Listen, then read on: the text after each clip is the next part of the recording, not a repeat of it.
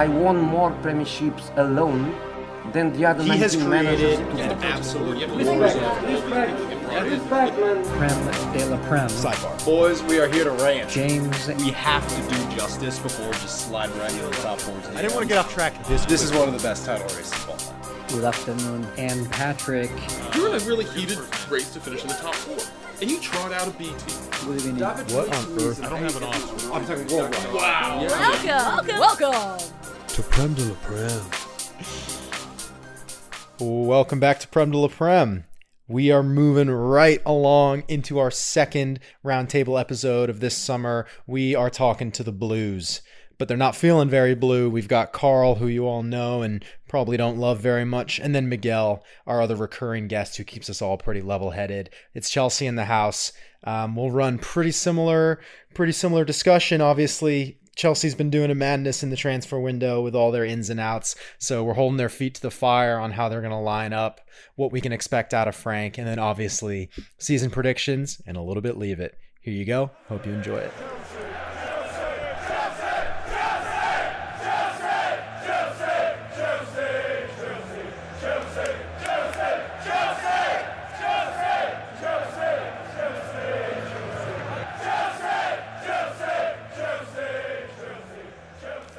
All right, we now move along to the Chelsea roundtable of the Prem de la Prem Summer Series 2020. They are our esteemed and now recurring Chelsea fans. We've got Carl, we've got Miguel. Welcome both of you guys back to the pod. It's great to have you. I guess my first question to introduce you guys in is, how does it feel to be living in a FIFA simulation? Feels great.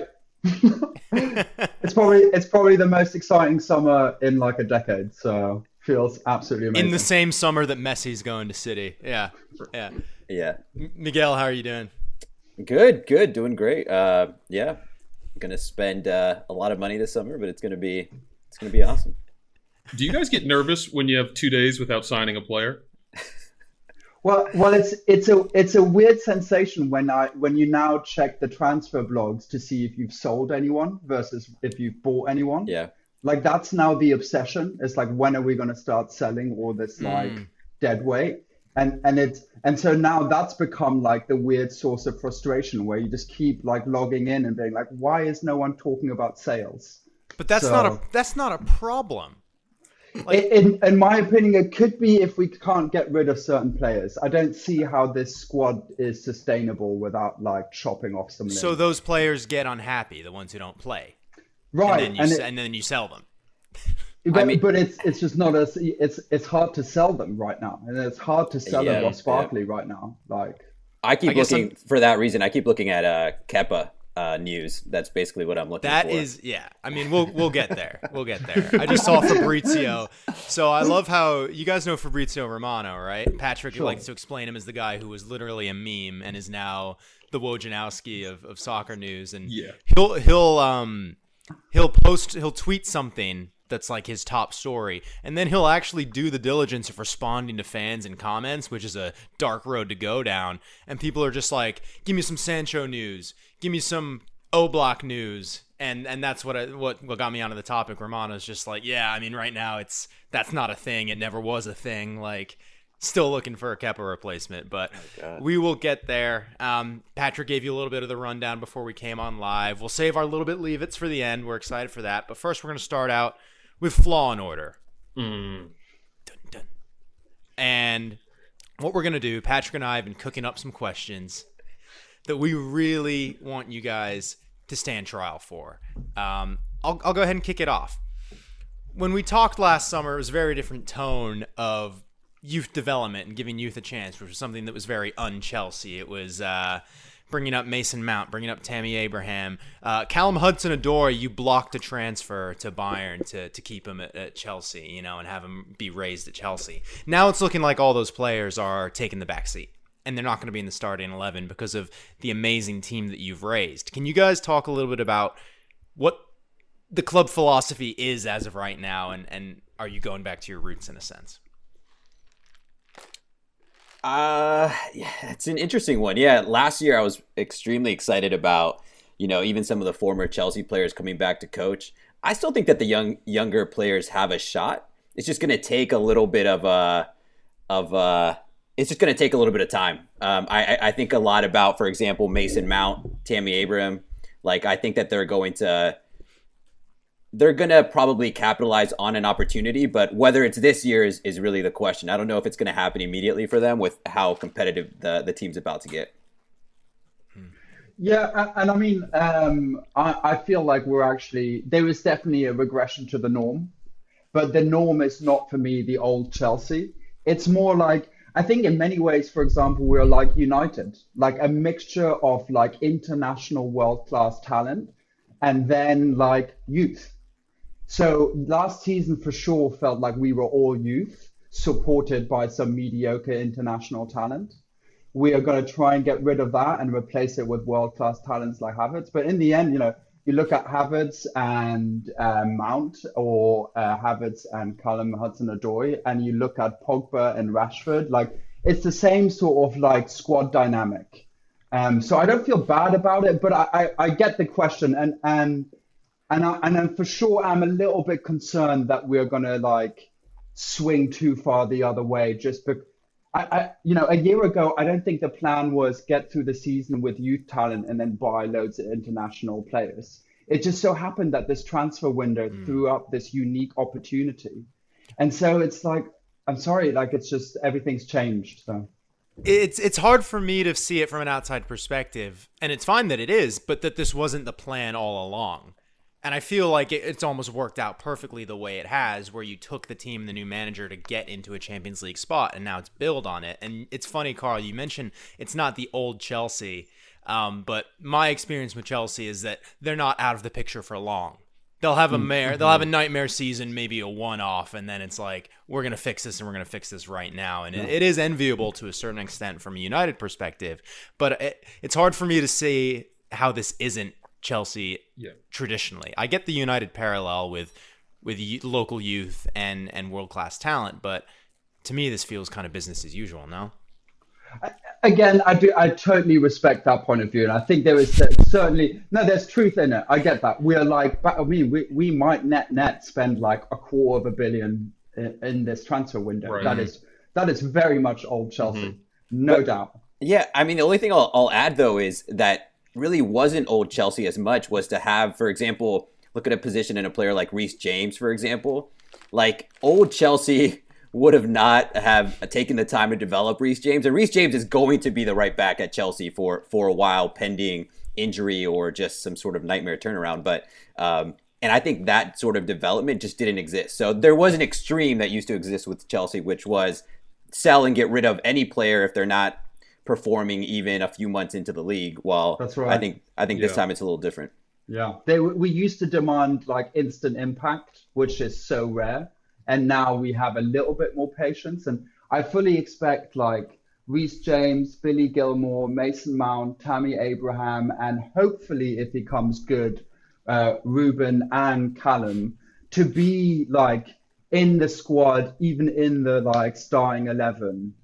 Like a significant amount over the next couple of seasons. So I'm okay. I think we'll, Yeah, Carl, you mentioned just kind of the unique opportunity. So let's not forget that part of this was they had a transfer ban. So the playing of the youth was somewhat forced upon them, right? Who knows what they would have done in the summer where they sold Hazard last summer. But this summer, right, we were like Chelsea was the in the roundtables last year. They were the team that everyone was having a go at. Transfer ban, all the young kids. Frank Lampard's not qualified, and you both slotted them in for fourth in your preseason prediction, and almost even had a laugh about it. And so, sure enough, you have to view this past season, all things considered, as a success. And so, getting into the Champions League places, which at the outset wasn't really, I thought, an attainable ambition.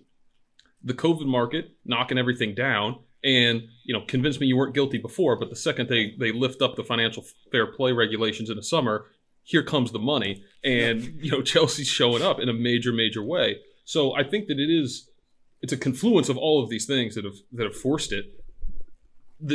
You talked about it, like something's got to go. It's not like you didn't have a full squad. You had a full squad, you bought a full squad. What's the margin? So Yeah, I'm interested. Reece James, I think, is a quality player. He'll make his way. He'll stay in the first team. It's those people that are more like for like that I'm curious about. So the Mounts, the Abrahams, even the Hudson-Odoi.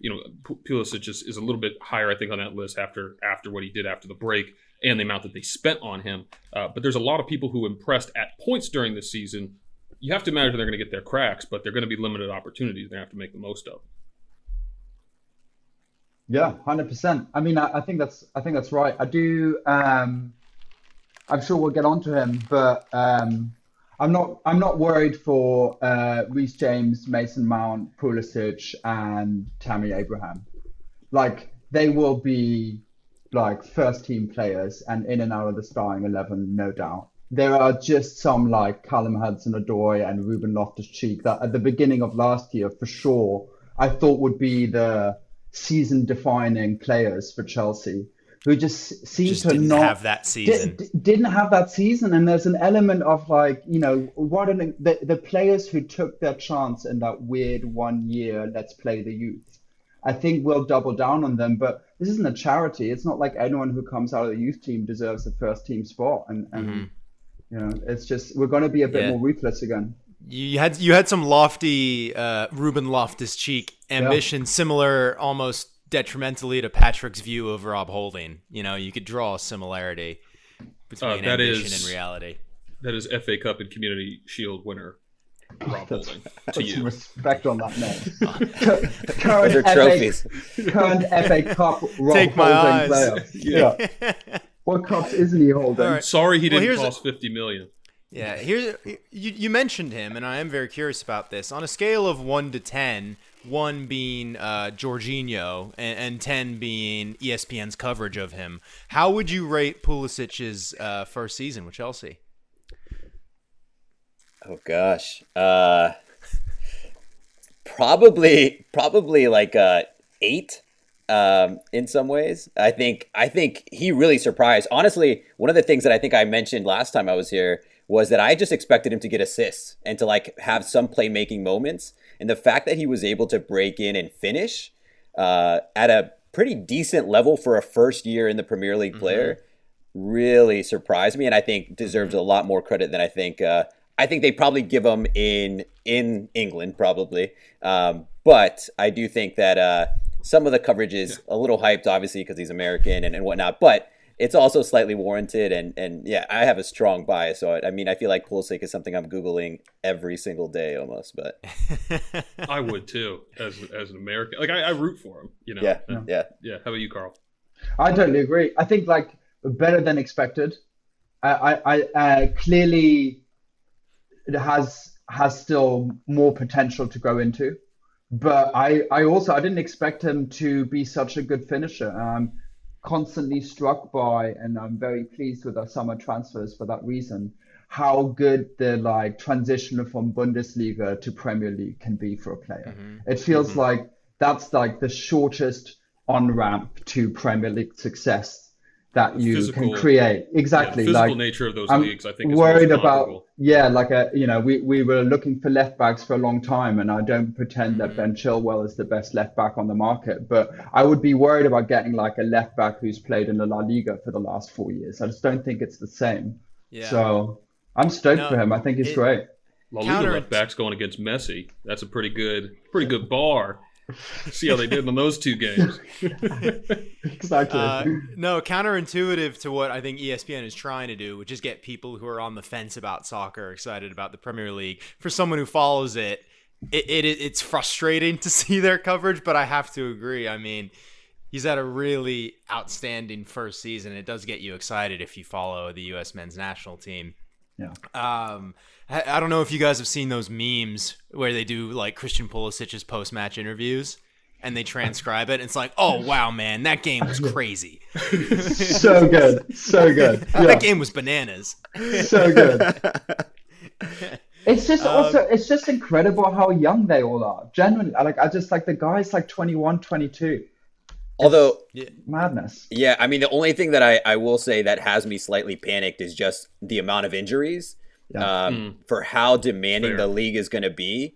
and how many injuries he's having, muscle injuries. Like something has to give. I mean, I imagine Chelsea has to have some specialist there that's going to be able to help him with that. But I feel like that's going to be the long-term, way to define his success is going to be like, can he just stay healthy and continue to produce? But it did seem like the return of the league was good for him just because he had a break. He was able to kind of get healthy again. But that's my biggest concern with him. Just get him a Theragun. I'm not sure who the return was better to than like for post return. He's in my team of the season.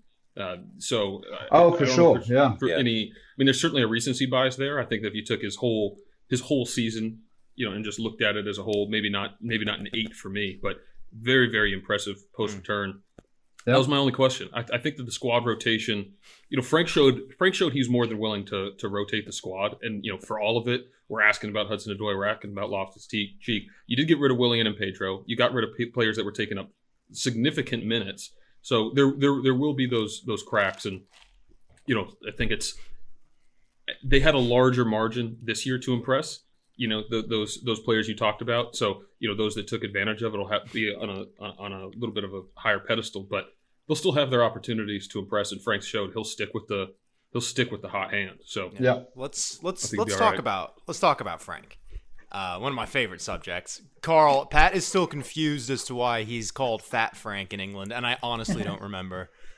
But James just started calling him Fat Frank.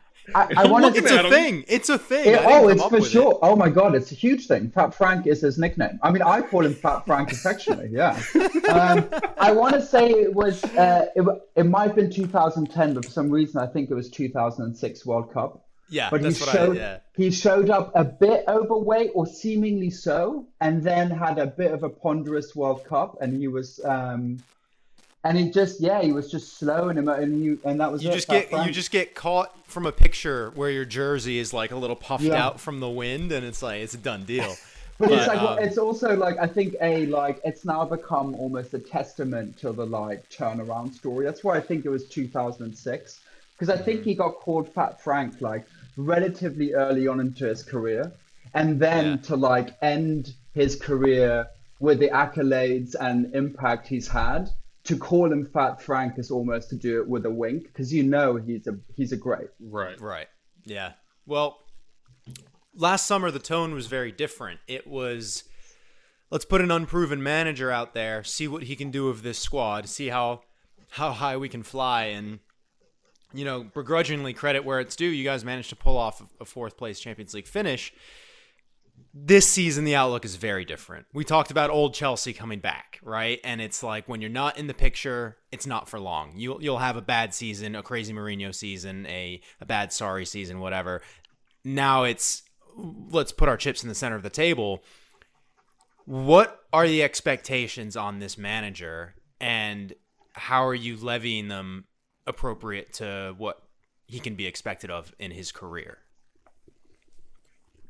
I mean, I think, go ahead. I was just going to add, I mean, for expectations, I feel like to move up as much as possible in the table. I really don't think this is going to be the year to jump into title predictions, but I do think that, potentially getting 3rd place, getting 2nd place could be something that, depending on who we end up bringing in at the end of this summer, it could really be a big possibility. And then getting far in the Champions League. I feel like that's going to be huge. If you can just break past, the first round of elimination after the groups, then I think he'll be in a pretty solid spot.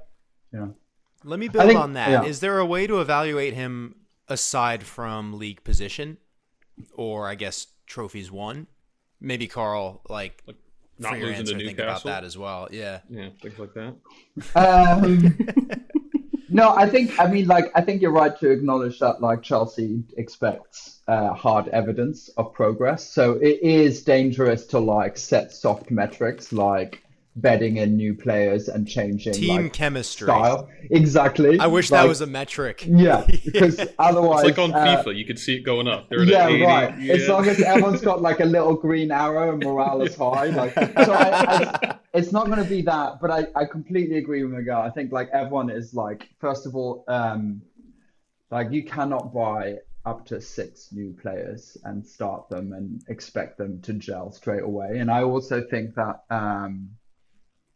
as long as we're competitive across all 4 things that we enter, and competitive, like really genuinely competitive, like not third, but with a 20-point difference, but like right up there.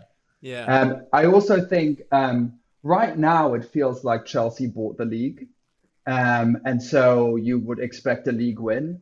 But like, I think by the end of the summer, like there will be like at least 3 of the top 4 teams will have transformed to a point beyond recognition. And this will feel less like an outlier. Like if United get Sancho, if Man City finally start dropping, I think by the end of it, people will be like, well, wait, shouldn't United win? Shouldn't like, I think we'll be fine. We'll sort of regress back. I love into how the Man pack. City's already spent like 80 million, and you're like, when Man City starts Yeah, I spending mean, money, right? I mean, like, so I just think by like beginning of October, I think we would have this chat again and go, okay, now in light of like a fully developed like squad across all our top tier teams. You know what? One thing I will say that is a possible measurement is the style of play. I will say, you know. We're in this weird phase where like teams are really, I feel like rewarded if they're somehow, you know, walking away with wins, but their defense isn't that great. So I do think style of play will mean, can we attack at a really in a really exciting way, and then at the same time somehow not let in as many goals as we did last time, which was you know, really, really bad. So I do think style of play is going to be a big one, and you can tell he's focused on the attack. It wasn't until everybody jumped on him in the media about defense that I felt like he was finally like, oh yeah, I should probably care about that. But in some ways, he was heavily focused on offense. Yeah, I mean, if you end up buying a new keeper, that's, you know, with the exception of probably Azpilicueta, a brand new defense between your defenders and your keepers. So it's certainly being addressed. I do just want to say I'm a little disappointed with how reasonable you guys are. I was hoping you were going to come in here claiming the title so that I could just have a go at you. But I mean, I just want a season like Arsenal. If we can have a couple of cup wins, that would be, you know, that's what we're going. We just want to careful be, what like, you wish for. 7. Yeah. I mean, 3 managers later. Yeah, but you mentioned style of play, and it's such a hard thing to quantify. But it's, and you know, I'm not. I mean, every podcast is going to devolve into me talking about Arsenal, but I'll do it quickly. The difference between the Emery Arsenal and the Arteta Arsenal, in terms of points, isn't all that great. But in terms of like what you're seeing, what you're feeling, it's huge. And I think that Frank did a good job at times of, you know, there were, especially early on in the season, you know, Chelsea came out of the gates real hot, and they were playing some really, really good football. Between, I mean, I think in the end of the season with Giroud, his hold-up play with some of those young guys just running off him was, you know, unfortunately, it was really, really fun to watch. You know, I didn't like it, but it was, I enjoyed watching Chelsea. And then I'm just like, yeah, fuck. That's amazing. I love it. Yeah. And I will say it. like, I think the more I think about this question, it's a good one. I will say, like, I do think Lampard will be expected to lift a trophy. It can be the Carling Cup, whatever, but I think we need like a trophy. And I think we also, like, for me, the most unforgivable bit of this year was like losing to United 3 or 4 times. Like, I think we also, like, I don't think he needs to win the league, but he needs to take some big games. Like, we want to see him like ruin a Liverpool or like go to City and win. Like, I think he just like don't have to win the United's league. record against the top 6 is hilarious, given the season that we had. Right. Imagine if it was a genuine top 6 league, like just us. But so I do, like, now that I think about it, it's like, yeah, we don't need to win the league. We don't need to win the Champions League. We do need to win a cup. We have to have a good style of play. And I think we need to just like humiliate some of our competitors at least once or twice. Well, the reason, I mean, you guys at the beginning of the podcast, and this is to your point that you just made, Carl, you talked about why you're like a problem of sorts is offloading players. And my rebuttal was like, why is that so big of a problem? You talk about challenging for all cups. Think about the League Cup, the EFL Trophy.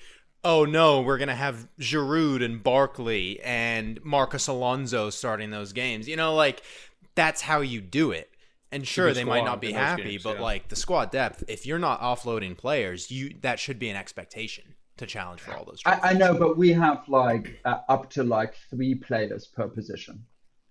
Like we have like, let's say we have a number 10, Kai Havertz, Ruben Loftus-Cheek, and Barkley, or like in a holding defensive play like Kante, Jorginho, Billy Gilmore, or Havertz, Mount, and like it's just we just have one level too deep. I agree with you. Like this is not about just culling it after the first 11, but we have too many. Like drink water. No, you're right. How many center backs do you have at this point? I would be surprised if there were no outs.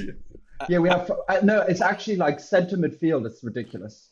Yeah, like we have like 8 players for 3 positions, and that's if we play a 4-3-3. I still wonder if we'll like start playing different, like a 4-2-3-1 or something. I will say, I wonder if that's kind of like needed nowadays, though, because I mean, you think about the number of injuries that occur in a given season, and I think back to like Mourinho's like formation of Chelsea in some ways back in like 2004, thinking about like there were in some cases 2 to 3 solid positions for some of those roles, and some really impressive names. So and somehow made it work, right? Like, and that was kind of the team that kind of started that legacy. So I don't know if it's just kind of like this modern day idea that if you can somehow stack up as much as possible, because you're going to have numerous injuries at any given moment. Yeah. Yeah, I mean, look at City versus Liverpool. That's the difference, right? I mean, Liverpool managed to get through the season without many injuries, but City's squad depth is something just that's incredible. And, I think that they're able to, they didn't focus on the defense, but I think that, for me, what it comes down to is when you have that, it's like, what's the level of buy-in? What's the level of buy-in with the players? What is the ambition? Frank, for all of it, I think has been very clear. After this season, he said we can consider Champions League a good season, but next season, that's not what it's all about. I don't think he defined what a successful season was after saying that. But as a Chelsea fan, what that tells me is, hey, we're going to continue to push the envelope. They're backing up that statement in the transfer window. And so it'll be interesting to see how well that squad comes together. I think that if you have somebody who's, fighting to make the 18 or the 20 or whatever the bench is going to be next season, and those players are bought in, and when they're on the bench, they're excited to get in. When they get a starting minute, they're coming in and they're showing it.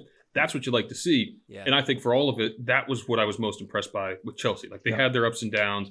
They lost some, I think games that they really shouldn't be losing, or you can't lose if you want to be competing for anything more than a Champions League place. And so those are the areas for them to improve. But they came together in a season that everyone expected them to fall apart. And I think that that's a huge credit to them. How they do that, bringing in a whole bunch of first-team players to put on top of that team that hopefully got really close, that's going to be an interesting thing. But, if everyone's coming to Chelsea, they seem to be convinced by Frank and for the mission. That's something that's a through line through all of these transfers.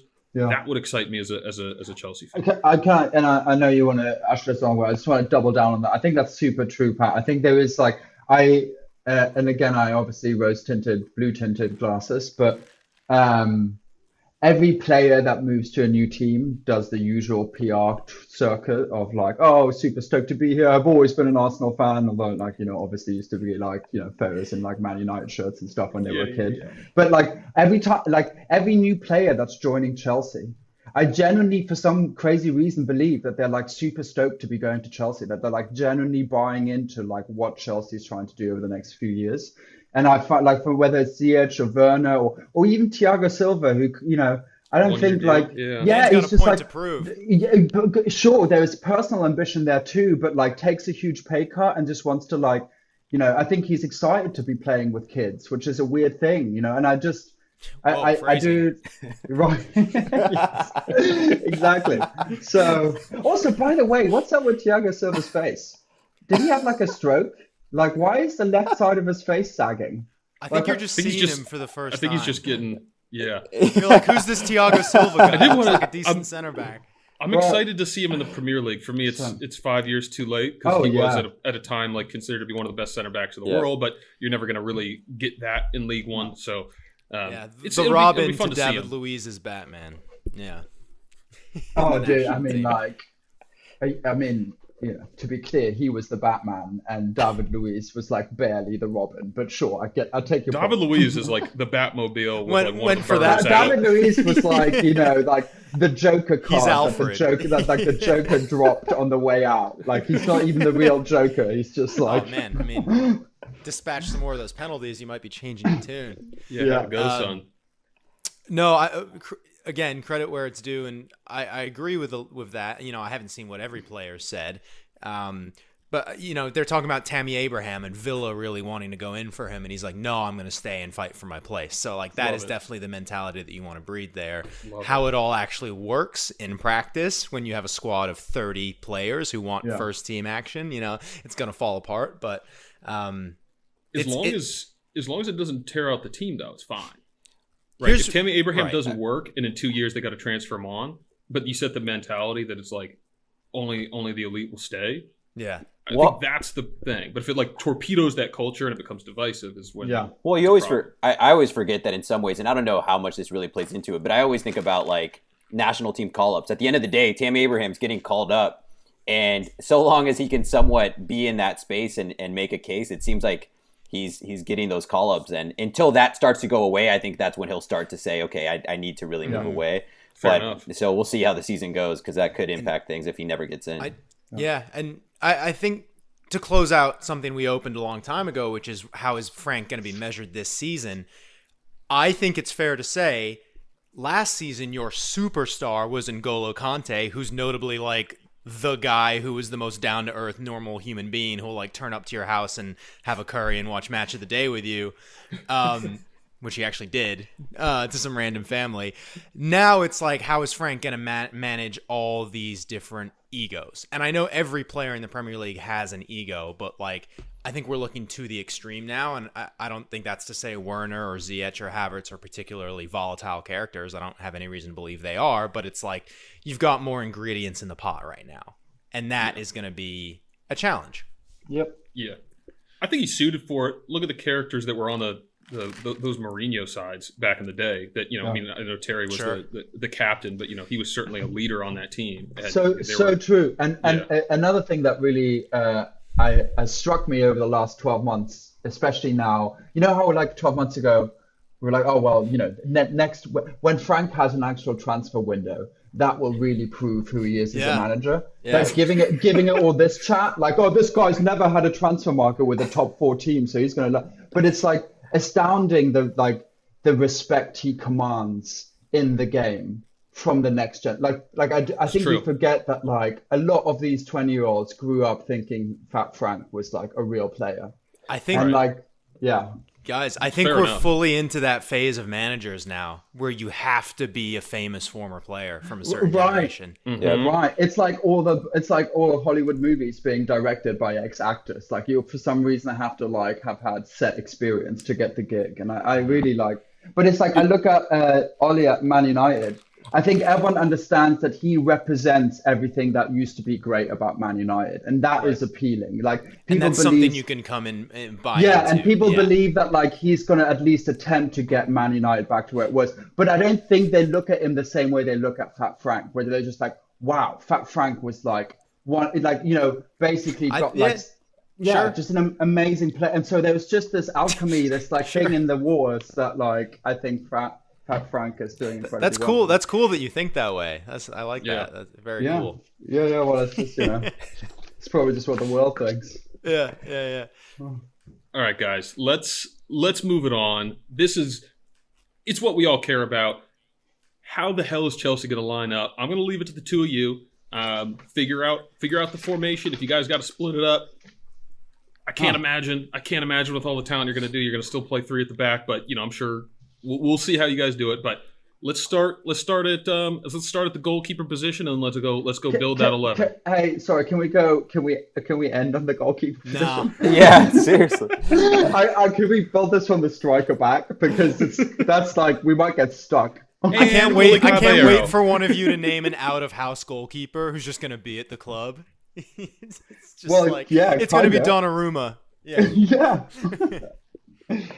All right, go ahead. However you guys want to start it. This is for you. I want to know how you guys line up.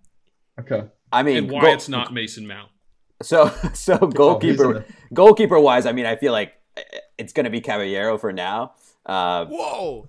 For now, I mean, the transfer market is confusing to me, because I don't really see how a lot of these teams are going to start giving up goalkeepers, and the price that some of these goalkeepers that Chelsea's been kind of linked with they're just so high right now that I'm struggling until they get rid of Kepa or other players.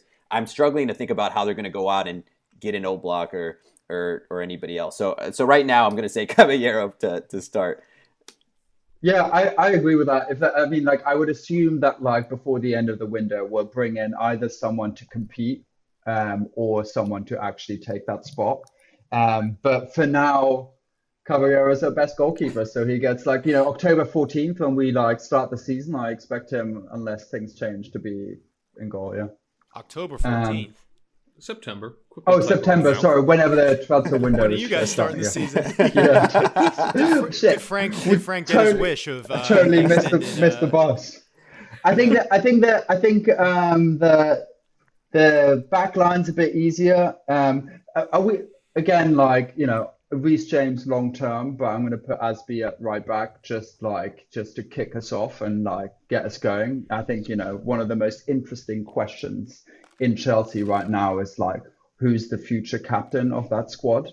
And then I have obviously Chilwell on the left, Chili Bean, and then I've got Silva, and this is going to be a shocker. And Miguel, I'd be interesting to hear what you say. Yeah, it's the one position that I was also going to be slightly torn about. I'm going to give it to Rudiger because I worry about Silva's pace, and so while Zuma is actually the better defender, I worry about I think Rudiger is really good at running back in those last ditch tackles, and we're going to see quite a few of those with the high line that we play and a 36-year-old Brazilian centre back with a dodgy knee.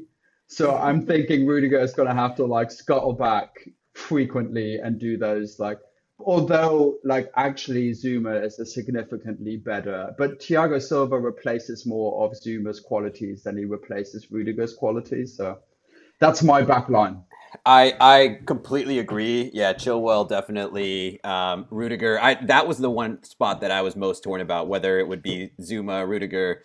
I mean, we've seen Christensen in there a couple times, and I have a feeling that that's going to continue to rotate throughout the season just because they have two really great games and then it spins out of control for them. So so I completely agree up until that point. Yeah. Wait, so what's the deal with Sarr? Is he getting loaned out? Is he not getting loaned out? Yeah. He's talking about old school Chelsea. I'd be surprised if that guy ever plays for Chelsea. I think that's pure sell him for 30 million in 3 years' time and make a bunch load of money. It's a classic old Chelsea loan system. Just so he's purely an investment. I think that's pure business, honestly. I mean, he might surprise us, but I think he's pure business and a good one at that. Why do you say that? Because he, he's been released from several teams at the age of he's 21. not. Yeah. I don't think he's as good as we'd like to think he is, but I think he will definitely double in value in the next couple of years. And Chelsea are so good at just accruing value on fringe players. Yeah, French center back, 24 years old. Tell me PSG is not going to throw 100 million at him. Yeah, exactly. Fair enough. Okay, yeah. All right, Miguel, lead us into midfield. And midfield, yeah. So I'm going to go with Kovacic in the midfield. Conte as well, and so this is the part where again it really does depend whether all these news stories are true, but I would say those two will play kind of a little bit further back, and then I would say somebody like Havertz would be in front of them, or potentially a Mason Mount for now, but that's basically who I would have in there. Well, I think Kai Havertz is a dead cert to arrive at Chelsea, so I'm putting him in at number 10. Just going to assume that Fabrizio. Are we sure he's not going to North London? Yeah, sure. Experts debate. It's still on. That move is still on. So who knows? So I'm gonna. There's a reason it's not done, lads. There's a reason it's not done. I actually. So again, a slightly. I also am going to assume, but I feel. This might be a hot take for later. I'm going to put Kante in the team and assume that he's still there next season. But I think there's a question mark developing pretty rapidly there. Interesting. You think the injury concerns are they enough? You think, or what's driving that? Sorry, you guys are freezing.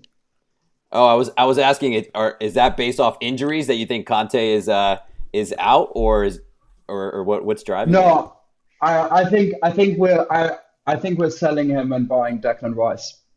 Either this transfer window or in the next 12 months. My upgrade. hot take is that the next. I think it is. I think Kante is 29 going on 30. Declan Rice is not just a great defensive midfielder, but I think so. Here's my hot take: the next Chelsea trophy will be lifted by Declan Rice, and I say by him because I think he'll be our captain. Wow. I think he's going to come in and take the captaincy. So there's a few leaps in that. It's also probably like 3 years until you're winning a trophy. Like he's going to come in and take the captaincy right away. Wow. Okay. I mean, we'll talk about captaincy at the end maybe, but who the hell is going to? So anyway, so I've got Kante and Havertz, and then unlike Miguel, I'm putting Mason Mount in there. And I'm putting Mason Mount in there because, while it's a FIFA lineup, Carl. How are you balancing this midfield with Havertz and Mount? I think Mount is not actually a number 10. I think he's a number 8. And I think he's busy as fuck in the midfield. And, with all that attacking talent up front and a slightly aging centre-back behind, I think Kante and Mount are just going to be, just a nuisance in them. I don't think we need a Kovacic's ball carrying skills can be we've replaced what makes Kovacic so important to the team. But Mount is selfish. He's the first one to initiate the press. Yep. He's a defensive number 8 that has a sweet pass. I don't think he's a number 10. So I've got two busy men in the middle, and then I've got Havertz just running it, bombing forward. Does he have those defensive traits in his locker? And Miguel, maybe get your take on this as well, because this is kind of from left field for me. Yeah, no disrespect. I just never expected it. I don't know. So there is one thing that I really like about Mount, and that is in every game that he's ever been, when it comes to actually pressing, pressing at all, any of those back lines, if when he's on, and he's been decently consistent for a young player, but when he's had a good game, you can tell. I'm not sure that there are many who press as well as he does in that space. And he even won some balls and scored a few times as well from that pressing, or the team scored from that pressing. So I do get that. I do worry a little bit about him further back and whether or not he just feels out of place. It's almost like there's going to have to be a little bit of an evolution, just because I feel like coaches have seen him historically a little bit more attacking minded. So I have a feeling he'll have to kind of grow into that role. But I mean, I can see that Lampard definitely hesitates with leaving him off. He wants him on the field, no matter where it's going to be. Yeah, I mean, he plays him exactly as an inside forward. I think if you ask Mount, he wants to be a number 8, and I also think he just got put into that sort of number 10 position because there was no one creative but him at Derby. He was just the best attacking midfielder, so he started quote unquote his career further up front. But the guy, he had 4 goals last season. He's not a number 10. He's a midfielder. So anyway, that's my busy AF midfield. And then let's have some fun up top. He gets tricky up top, man, because let's have some fun. I mean, where does Giroud factor in, guys?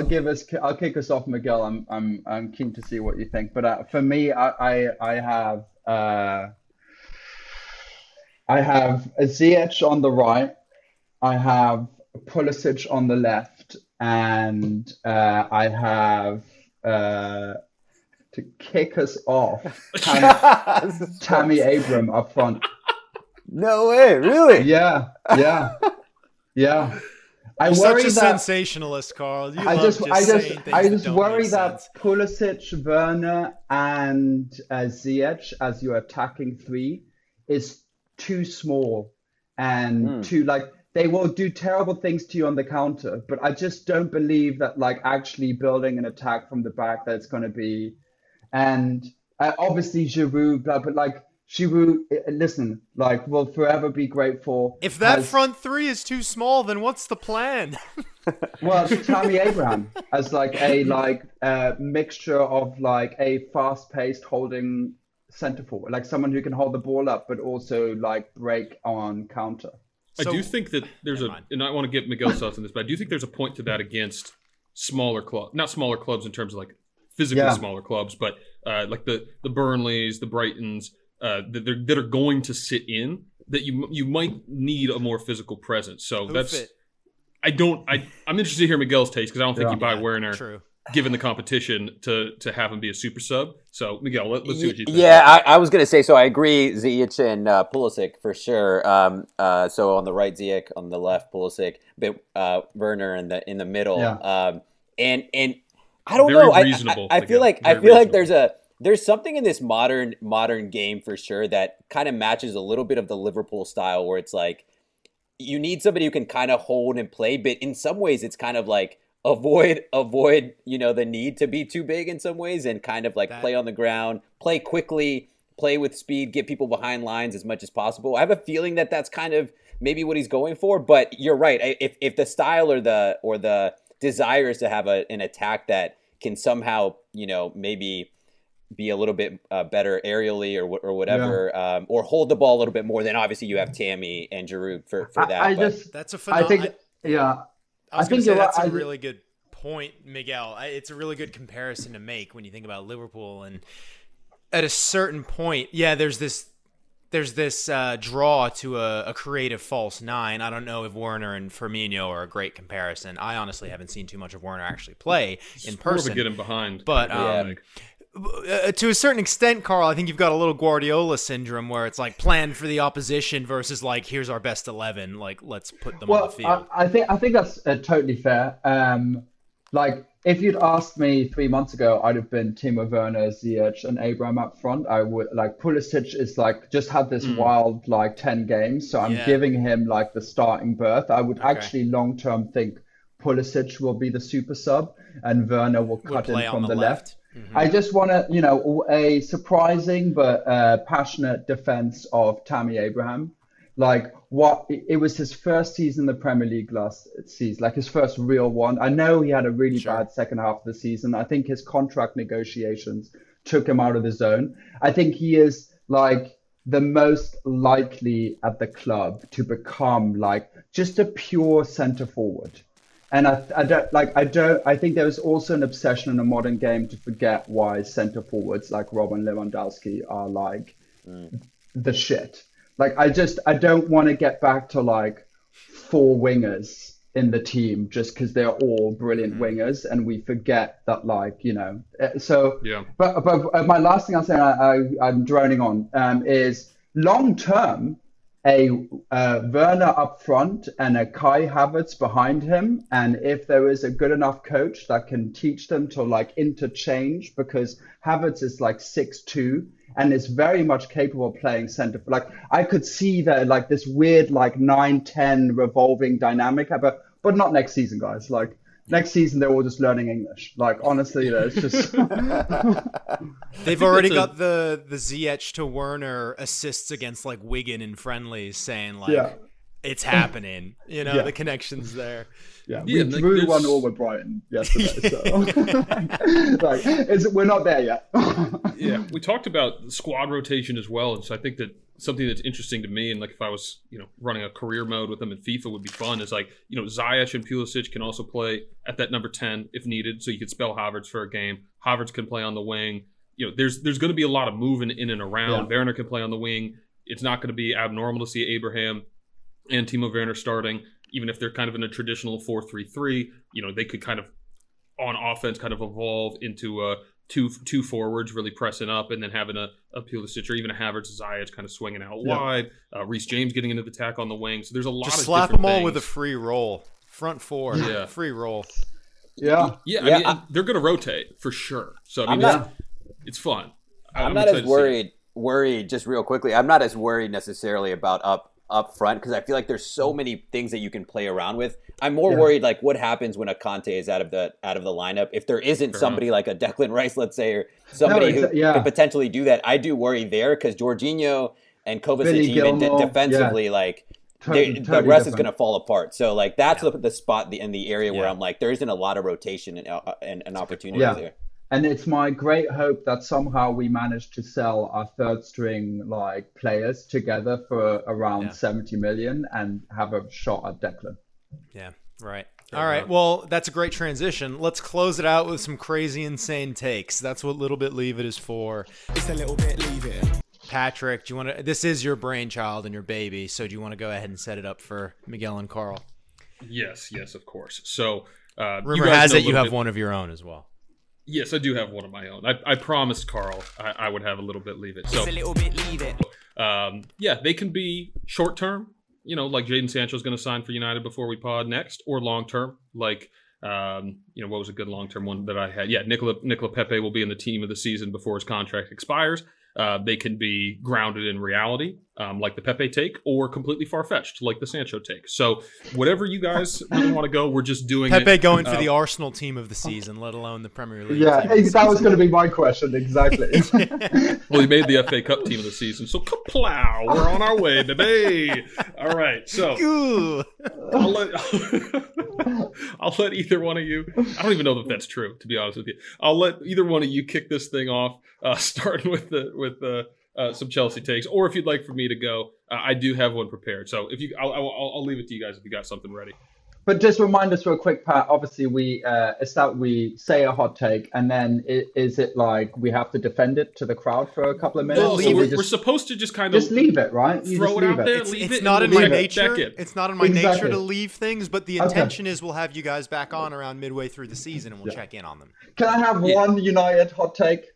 I'm not here to discuss United. You can cut it out. I know that's not like we should have Chelsea hot takes. What I'm going to do is I'm going to take this soundbite and then just put it right in the middle of the United podcast. Exactly. I just want to see James' face when I drop this hot take. Fantastic. I'm not here to comment on it. Okay. So. Why don't you guys get us started? Okay, Miguel, do you want to start or? Maybe we should start with Patrick since he's got his ready, and I'll think of mine. Okay, so obviously I have been much maligned on the podcast for calling Mason Mount trash. Carl asked me if I was going to backtrack on that. Depends on how you determine trash. So I have a little bit leave it about Mason Mount. I'm not going to comment on the trash take, but Mason Mount will start less than 10 Premier League games for Chelsea this season. Ridiculous. Absolutely ridiculous. Less than 10.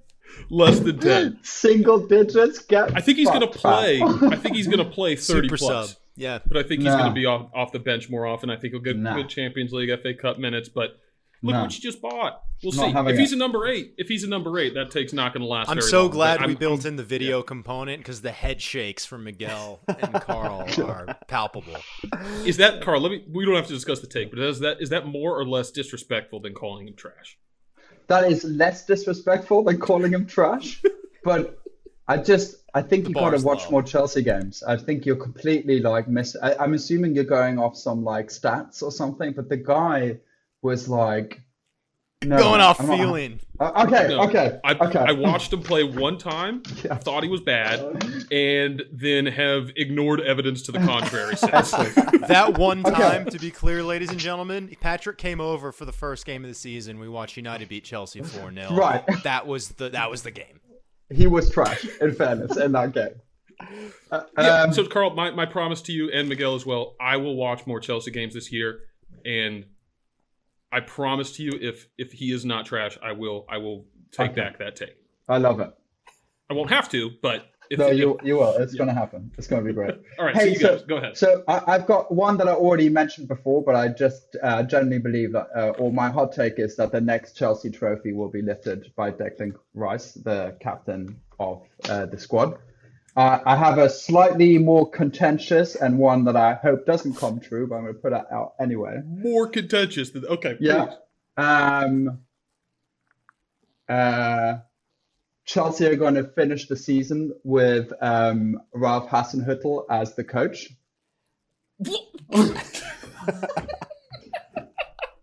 I was gonna see if that one comes through.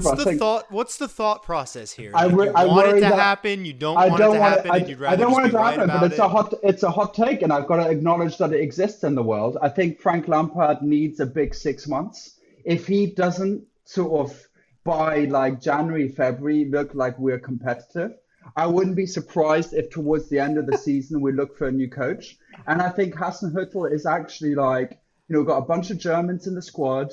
He's a very technically gifted coach. He's doing amazing things at Southampton.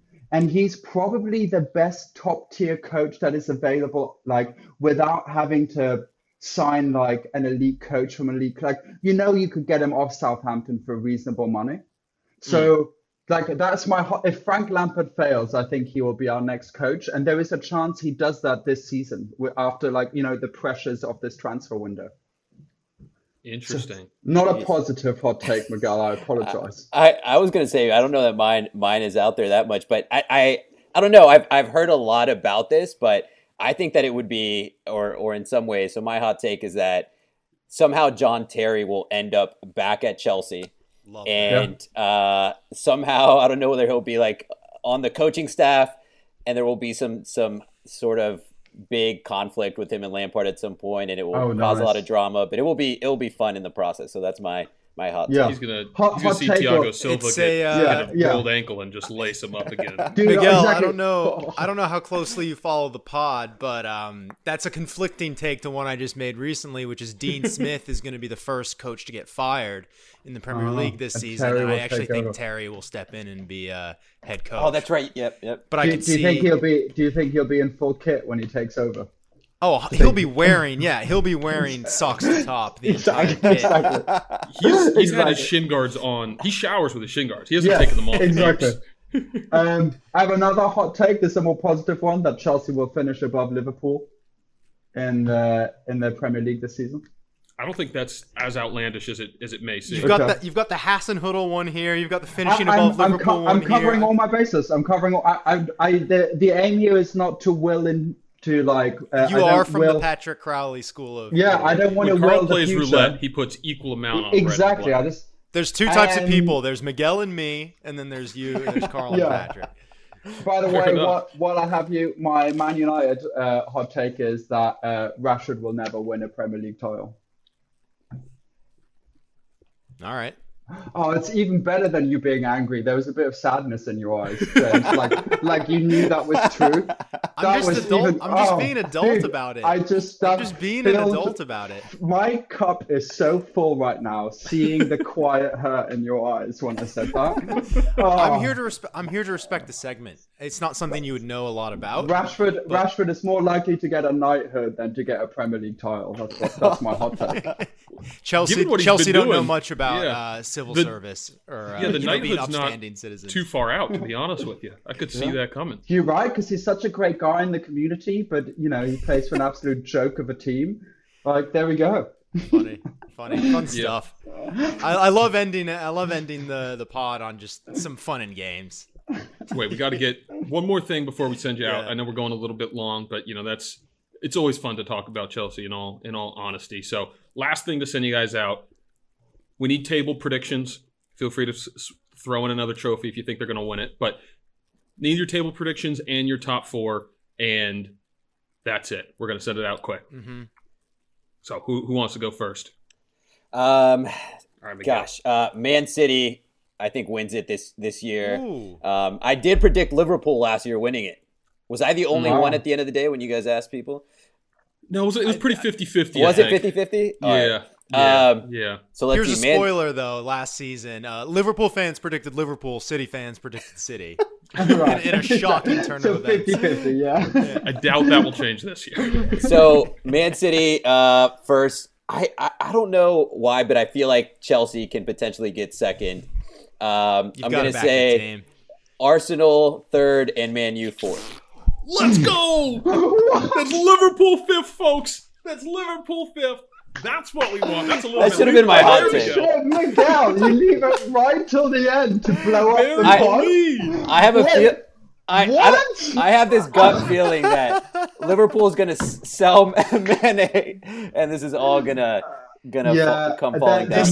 This is the intro to not the episode, the entire pod. We got to change our intro. That's huge. I think City winner. I don't actually think Chelsea will come second, but I agree with you, James. You've got to back your team. So I'm going to put the highest possible finish. I think for Chelsea is second. So I'm going to do that. Then I've got United, then Liverpool. And I put Liverpool fourth because I think they're due an injury. I think what has changed? I don't think like they've been running full speed for 3 years, and there is so little and I feel like get one of their front three injured, or get like one of their get their captain injured, and then this team just looks completely different. That's really interesting. Wow. That's really interesting. So I'm like, I think Miguel and I are sort of rolling the dice on like, I don't think you can play at that high level 4 years in a row without something giving. And if something gives at Liverpool, it's like there's no one after that. There's no one to replace Mo Salah. There's no one to But if they have a good season, then obviously they'll probably come second. I acknowledge that. But like, I think they're the most likely to trip up. Let's just remember last season. Arsenal 8th. Chelsea 8th. Arsenal 8th and top 4. 8th and all the cups. Thank you. All the cups. But let's not forget last year. You two both spoke truth to power. Chelsea finishing 4th. What about this year? Maybe they're finishing 2nd. It was great to have you guys on, and we'll see. We'll hold you to it. You guys, Liverpool 4th and 5th, and Chelsea 2nd. Not included in your little bit. Leave it. The stones on the two of you. I love it. Yeah. Dudes, I cannot wait for the season. I cannot wait to go into the season seeing what everyone's like full squads are. I think we're like it feels like we're at the beginning of the summer, although the season starts in a week. Can I just say, part of me hates Chelsea, part of me hates City.